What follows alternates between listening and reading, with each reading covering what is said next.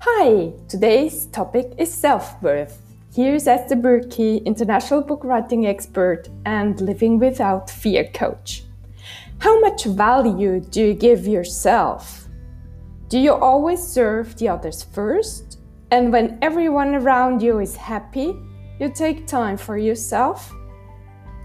Being a mother for 16 years, I know, for example, how challenging it is to take care of my own needs when there are kids around who really need me.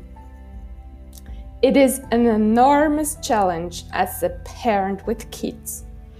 And even in a relationship, it needs a lot to not always give, but also receive. So, how can you give yourself enough respect and support? Imagine you're a doctor and you have a lot of patients waiting for you to help them. But how can you help them if you're sick as well? So for this special situation, it's clear.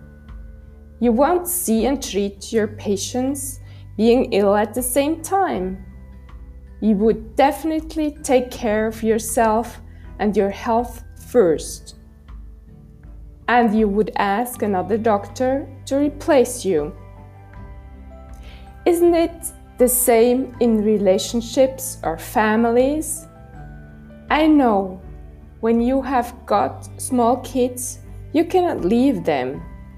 But if you really feel exhausted, can't you ask someone to take care of your kid while you take care of yourself and get your health and energy back? But even without kids, do you give yourself enough value in challenging times?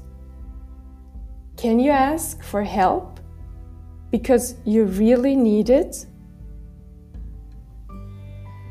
I know people cannot always read what you're thinking and feeling. They won't realize how much you need support in one way or the other. So give yourself enough value and ask others to help you. And maybe you need to give yourself a special treat today because you haven't done it since a long time.